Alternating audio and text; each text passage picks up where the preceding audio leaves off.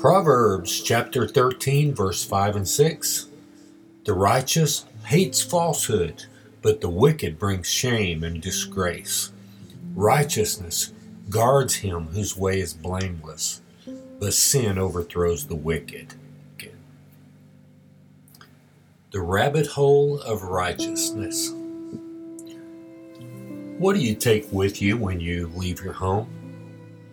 Your money, your clothes? Don't forget your smartphone.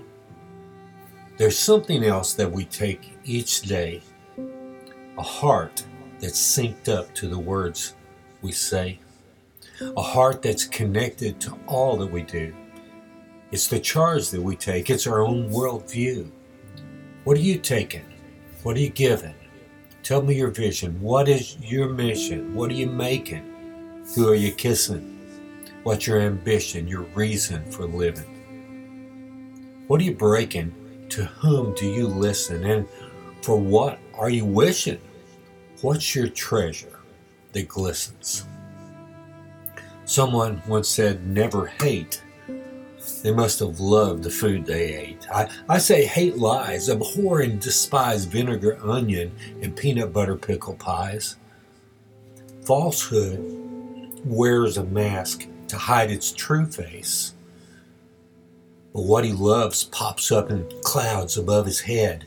Early repentance may have kept him from shameful disgrace, but he keeps running the race for himself instead.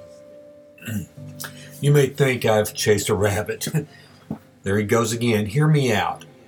There's a few questions I'd like to ask you about. Did you know God's way of counting is miracle math? Did you know hearts can actually walk on two different paths? Or the invisible spiritual kingdom of God intersects one road.